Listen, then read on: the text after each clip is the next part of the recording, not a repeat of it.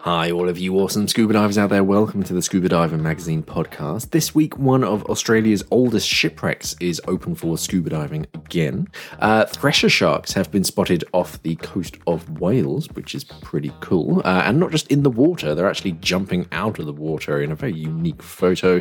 A new scuba diving movie is also making headlines, and the death of a killer whale in Miami is making waves. But first off, the Australian state government has announced that it is ditching restrictions on sport divers hoping to explore some shipwrecks. For more than 20 years, Department for Environment and Water, the DEW, required permits to be able to dive within 550 metres of HMAS Hobart, but this protected zone has now been removed. The 133-metre long destroyer, it was originally constructed in Michigan, in America, I believe, and then it was sunk off the coast of Australia in 2000, I believe. It's a relatively new shipwreck, shall we say. 2002, the 5th of November, she was towed from Port Adelaide to Yankeelila Bay and sank upright in fewer than 3 minutes, apparently, through controlled flooding. And she sits at a depth of 30 metres, and the shallowest point reaches about 8 metres from the surface. So perfectly situated and a great scuba dive. The following month, Hobart was declared a historic shipwreck and the protected zone was set up, although a 12-month diving permit was not regarded as difficult for wreck divers to obtain. So it was just, you had to jump through certain hoops to get the right paperwork to be able to go diving on it, but yeah, it's just, okay, you got to get a permit for that. Although scuba diving no longer requires permission, other prohibitions, such as fishing, are maintained within Encounter Marine Park. Obviously, you can't go fishing around there. They say that this is to ensure continued protection of the marine life that calls the shipwreck home, said DEW Marine Park's regional co-coordinator John Emmett of the well-populated attraction. So good news, it just makes it a little bit easier to go scuba diving on a purposefully sunk shipwreck, and yeah, they're still protecting it as such. It's just you don't have to go out of the way to go through all the paperwork and get a specific permit to be able to go scuba diving on it. You can just kind of rock up as and when, but yeah, obviously no fishing. Closer to home here in the UK, a thresher shark has been spotted off the coast of Wales. This isn't the first time that we've seen thresher sharks. They are very, very elusive, even in clear waters, but they have been spotted around British waters previously. But sightseers on a dolphin spotting boat trip in Cardigan Bay got a thrill when a thresher shark, estimated to be around 5 metres long, took to the air in front of them. It properly breached out of the water. Thresher shark, for anyone who doesn't know, is the one with the really, really long tail that they use as a bit of a corral and a bit of a whip as well to catch smaller fish. Guide and photographer Joshua Pedley was on the 1-hour trip out of Newquay in Ceredigion, I'm going to say. Ceredigion.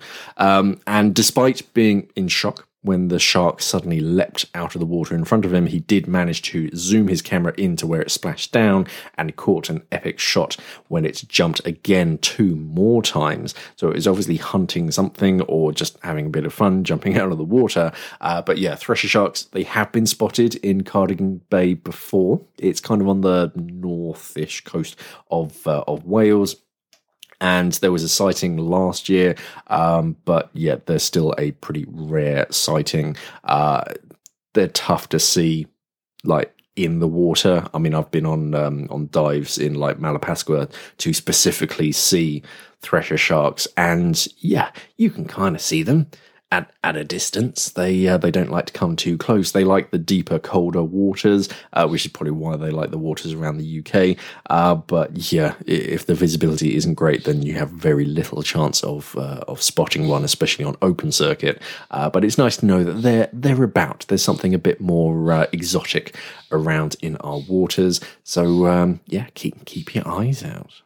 Something else new that's popped up. The first time I saw it was on Reddit. So the scuba Reddit, and it's a new movie that's coming out on Friday, I believe, the 25th of August, and it's called The Dive. Now, I half feel like I've seen a trailer for this before, but having actually watched the trailer, it feels kind of different. But yeah, it's called The Dive. It's a new scuba diving movie, and it stars Sophie Lowe from Medieval and Louisa Krause from Billions, with much of the footage, both underwater and on the surface, being shot in the popular diving destination of Malta, though the actual specific location is never actually mentioned. It is just a hypothetical place, obviously. It's directed by Maximilian Erlenwine. The dive focuses on two sisters, Drew and May, whose dive together off the rocky shoreline is abruptly caught short when a landslide above water sends a cascade of boulders down on top of them, leaving one of them trapped underwater at 28 meters by the debris. It's kind of a mixture between what is it? I've got 28 days. No, it's 127 hours where the poor chap gets his arms stuck under a rock. Only that was based on real events. I don't believe this is based on real events. Now, of course, the main part of the story follows a frantic race against time as a remorselessly dropping levels of air and cold temperatures put the trapped diver's life in danger, and the sister goes to increasingly desperate means both above and below the waterline as she fights for her sister's survival. So from what I can tell on the trailer, yeah, they're both wearing full face masks, of course, so that they can talk to one another. You can see plenty of shots of a Shearwater Terric, but it looks like they've removed the Shearwater logo from it for whatever reasons. And yeah, she basically gets her leg. Spoilers for the trailer. She gets her leg trapped under a rock, and then the sister, who doesn't seem to be the competent diver of the two, she seems relatively new to the sport. She has to go back up and get more cylinders, try and bring them back down. I don't know how they managed to swap over the cylinders underwater whilst in full face masks. I don't know whether they swap them over or whatever. But yeah, they're in the middle of nowhere, and it's that sort of prime thing of just kind of like, right, just make sure that everyone knows like where you're diving, and make sure that you have like an accident or an incident slate so that you can know exactly who to call just in case anything happens. You're covered, and you can call emergency services to come and help you, because time is of the essence. Our editor Mark Evans actually got to see an early screening of the film, and his review was, "I'll be the first to admit my heart always sinks when I see the release of a new quote diving movie, as inevitably they will involve some lousy CGI sharks, an improbable storyline, and totally unbelievable diving situations. Think 47 meters down and the like." So it was more than a little refreshing to find that The Dive has none of this. It's pretty much a two-hander between the two female leads, with the camera firmly focused on them and their complex personal relationship, and then the perilous scenario to find themselves in underwater when a routine dive goes horribly wrong. Some of the topside and underwater set pieces are a little formulaic, and the source of the pre-dive tension between the sisters ends up being a bit lame once you get to the bottom of it, but overall I enjoyed The Dive. Malta's distinct scenery is nicely showcased, there are some genuinely taut moments, and while I'd already worked out a few elements leading to the dramatic ending, a MacGyver-esque use of non-diving equipment made me smile. This is not a shiny, all-singing, all-dancing, big-budget Hollywood underwater thriller in the mould of Into the Blue, for instance. This is very much a low-budget indie production, but it is awesome to have a diving movie that is trying something different rather than the tired, hackneyed plots of most of the Regent garbage to sully my eyeballs. It isn't all new, though. It seems to be a remake of 2020's Swedish thriller Breaking Surface, which again revolved around two sisters with a strained relationship, one trapped by a rockfall underwater, and the other struggling to rescue her even down to some of the particular set pieces. That's probably why I felt like I'd seen the trailer before. Apparently, none of the dives underwater sequences involve CGI. That's quite nice to see. And neither of the two leads had any previous diving experience. That's impressive to sign up for an acting role, and both roles take a lot of time underwater. He goes on to say they actually look very relaxed and confident when they're diving, and it's nice to see some decent equipment being used. I'm one of those sad people who look at the gear on any divers in the movies. I do it as well. I think as soon as you become like part of the diving industry, or even just a passionate diver, you end up looking at other divers' equipment and just going, what are they wearing? Mark says, hats off to Louisa and especially Sophie, who managed to convey emotion, panic, fear, desperation, and elation when in a very limiting environment. Even with their Steve Batchel-like full-face mask allowing them to speak to one another, with most of the shots being dark and underwater, they had to go above and beyond to keep your attention firmly rooted on their dire situation, and they did a sterling job indeed. Yes, we all know there will be those divers out there who will leap on some of the more fanciful diving situations, but in the end of the day, this is a movie, it's not a factual documentary, so give the director and his two leading ladies a break, set aside your disbelief and just chuck into your popcorn and enjoy the dive for what it is. So that's being released on Friday the 25th. Yeah, I know what he means by the Steve Batchel full face masks, because on I think every single full face mask that I've ever worn, you have this separate pocket that covers up your nose and your mouth, and you don't have these little lights on the inside that illuminate your face, because there's no real need to have just lights shining in your face. But with these ones, it's the big front pane of glass, so you can see pretty much the entire actor's face. And it's obviously for the movie, but if you're interested, I'll put a link. There's going to be links all down in the description below. But a new scuba diving movie out there. I'll be interested to see it as soon as I can get my hands on a copy. This week also saw the loss of a killer whale at Miami's Seaquarium. The death in the United States of Lolita, the killer whale that at 57 had become the longest lived in captivity, has provided an opportunity for animal rights campaigners to remind the public of the consequences of continuing to support marine mammal performances. The orca's death comes shortly after the first set of standards for retired marine mammal sanctuaries was announced. She died as she lived after spending more than 5 decades imprisoned by the Miami Seaquarium in the smallest, bleakest orca tank in the world, deprived of any semblance of a natural life, says US-based charity PETA. When it opened in 1955, Miami Seaquarium in Florida was the world's biggest marine life attraction. Aged just 4 years old, Lolita was one of a number of killer whales taken from the wild in 1970 and sent to SeaWorld parks. And she lived at Miami Seaquarium without any other orcas for company from 1980. So it's quite a sad story. Through popular demand, the practice of keeping killer whales, dolphins, and other marine mammals in tanks for public entertainment is slowly winding up in many parts of the world, with coastal sanctuaries being established so that ex-performers can be retired there. Unlike such facilities for circus land animals, however, no standards have been set for cetacean sanctuaries, but now the first guide to best practices has been published by US-based charity, the Global Federation of Animal Sanctuaries, or GFAS, and Executive Director Valerie Taylor says these guidelines were established through the combined efforts of top cetacean experts. They signal a defining moment for the future of captive cetaceans across the globe.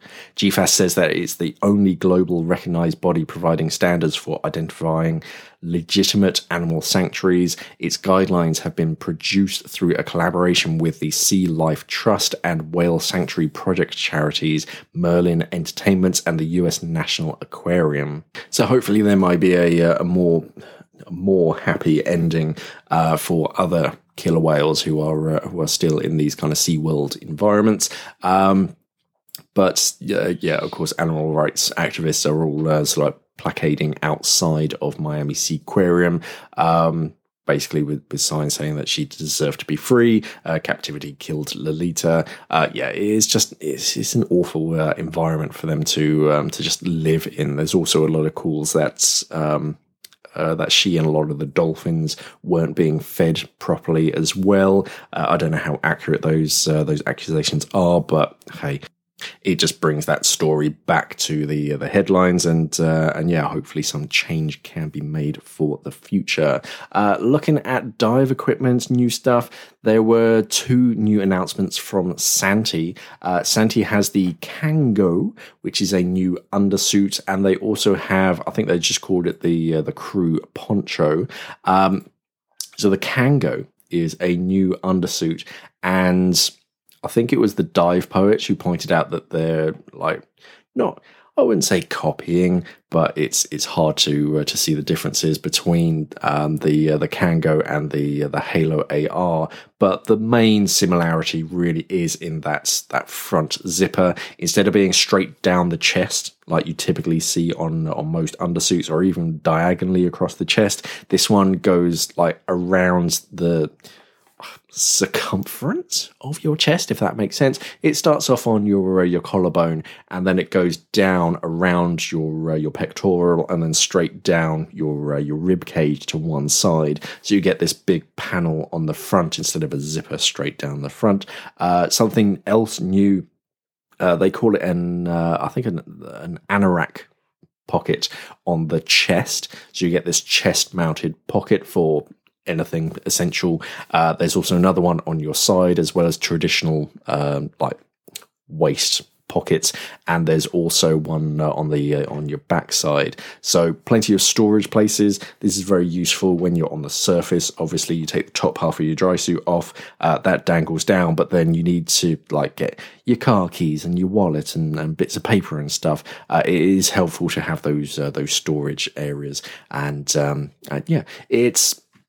it looks like a decent all-in-one undersuit. It's made of Polartec material, which you tend to see on a lot of dry suits. 536 grams. So good warmth and flexibility. They say it's made with the highest density Polartec stretch fleece, designed to provide the desired level of warmth, maximum flexibility and comfort.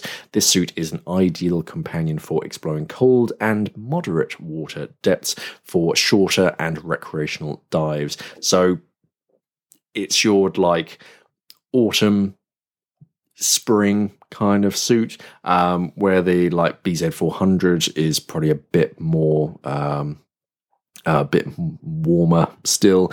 This one's a little bit lighter, but not as light as their Flex 190. But yeah, it looks like a decent suit. Well constructed. Santi stuff is always is well constructed and highly regarded. So yeah, I'd like to get my hands on one, see just how warm it is. Not quite yet, because it's we're still going through a touch of a heat wave where I am, and gosh, it was hot yesterday, and I'm doing that sealed dry suit. So yeah, having to wear a dry suit is pretty tough in this heat, but I'm managing. And then you get all the studio lights as well that just increase the heat. But anyway, the second one is a poncho. Again, the dive poets sort of said, oh yeah, obviously Fourth Element make a poncho, Santi make a poncho, Fourth Element make this undersuit with this particular zip, and then Santi make it. It's not. It's like saying, oh, your car looks like a Maserati. It's hardly a bad thing to emulate. But yeah, another poncho. We're seeing more and more ponchos for scuba diving, and it makes sense. They do make your life so much more comfortable on the boat or on the shore after you're getting changed, especially out of a wetsuit. Less so on a dry suit. I don't think I've ever used a poncho getting out of my dry suit. It feels a bit superfluous. All you have to do is just dry your hair, and you're pretty well done. Unless it's raining, in which case you just stay inside of your dry suit. But yeah, poncho crew, it's traditional like Santi black, and not too much detailing. I've got one of their what was it, Eagle Expedition jackets, and you do feel like you've got Santee kind of printed on you quite a lot, but this one's quite reserved. You've got a little Santee just on the front of your neck. You've got the Santee badge on your left bicep, and then on the back it just has in like muted black, more than diving, which it's not that intrusive, but traditional poncho. If you have a look at the it looks a lot like the Fourth Element Storm poncho in black. You've got the little pockets on the front, poppered lower section, big sleeves as well, and it's just something to throw on when you're setting up your dive kit or between dives, just to protect yourself from the elements, so that you're decompressing properly and you're a bit more comfortable. Large kangaroo type front pocket fastened on both sides with press studs, side front zipper, wide sleeves, adjustable Velcro, waterproofness 5,000 millimeter WP. Sean would be better to say whether that's very good or average, but yeah, it's waterproof, so if you get some rain on you, you're going to stay dry on the inside. As far as things that I've been working on, the Seal SL01 dry suit, I've been playing about with that. Nice dry suit. It's not the cheapest dry suit out there, but when you look at all of the little features and the construction, it's really, really nice. I think I say in my review, there's definitely going to be one on my Christmas list. I'm kind of looking at my dry suit and kind of praying it develops a leak, just so I can justify buying one myself. Only comes in black, which may limit it a little bit. But because Seal, as far as I'm aware, Seal is basically a sister company to X Deep. With all of their project and their Zen and whatnot, you can get different coloured materials of that, but you'd only get that on the shoulders. I don't know. I imagine they're working on different colours if it proves popular. Basically, because every single suit is made to measure. They don't do like standard small, medium, and large like most manufacturers sort of make. They're all custom fit to every diver. It wouldn't be that far outside of their wheelhouse to be able to make them like custom color like a lot of Santee dry suits do. When I say custom, you can get like 5 different colors, whereas the X Deep wings and whatnot, you can get plenty of different colors of that. But right now it's just black. Otherwise, I was working on diving in the Philippines, a guide with aggressor liverboards. It's been a few years since I've been diving in the Philippines, but yeah, if you are interested, I released a video on Wednesday about that. This Saturday, we've got that top 10 odd things that scuba divers say being released. Next weekend, I think, is going to be about gauge mode on dive computers. I was writing those a couple of weeks ago. I've only just got around to editing them. And we've had a few interesting Ask Mark questions. I think I'm going to stick to at least 2 of those a week just to catch up on some of them, because my questions are getting backlogged, and I might cut some of the less interesting questions, shall we say. Previously, I've been doing every single question, but some of them it's quite hard to spend any great amount of time answering those questions. So I'm kind of sticking to the more interesting ones, shall we say. But still, I'm going to release them as like twice a week so that you do get some content, and I'm also removing that intro jingle. It seemed to annoy people, so I was like, okay, fine.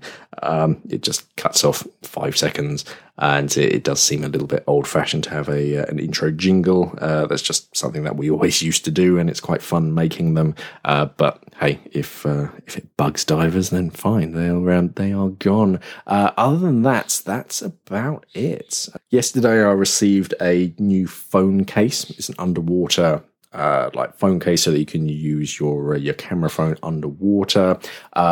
It's been on test with some of the editors. They've been playing about with it. I'm going to do an unboxing video and a general review. And this seems to be quite or more frequently common. We're seeing more and more of these like underwater cases where you can take your phone underwater. So I think, yeah, we're probably going to see more. And it kind of makes sense because cameras on phones today are pretty darn good. And it's something that most divers have with them. It's just a matter of, finding a case that suits your actual phone, because the buttons are all in different locations. Obviously, you can't use the touch screen when you're underwater, and also just making sure that you still have like battery, and obviously that seal is intact. Because can you imagine taking your phone on a dive and you see that little like water level slowly rise because there's like a grain of sand or a hair in that O-ring seal. But anyway, I'm going to be playing about with that and releasing a video of that in the upcoming weeks. Stay tuned for that seal SL01. I know a lot of people have been quite keen to see that. I'm editing it at the moment, just getting all the close-up shots so you can get a good look and feel for the suit. But as a little sneak peek, I like it. I don't know when I'm going to release it. I think it just depends on how long it takes me to edit it, along with everything else that I need to be done. But anyway, that is it for another week. Thank you for listening, everybody. I hope you all have a wonderful week ahead of you. Thank you for listening, and of course, safe diving.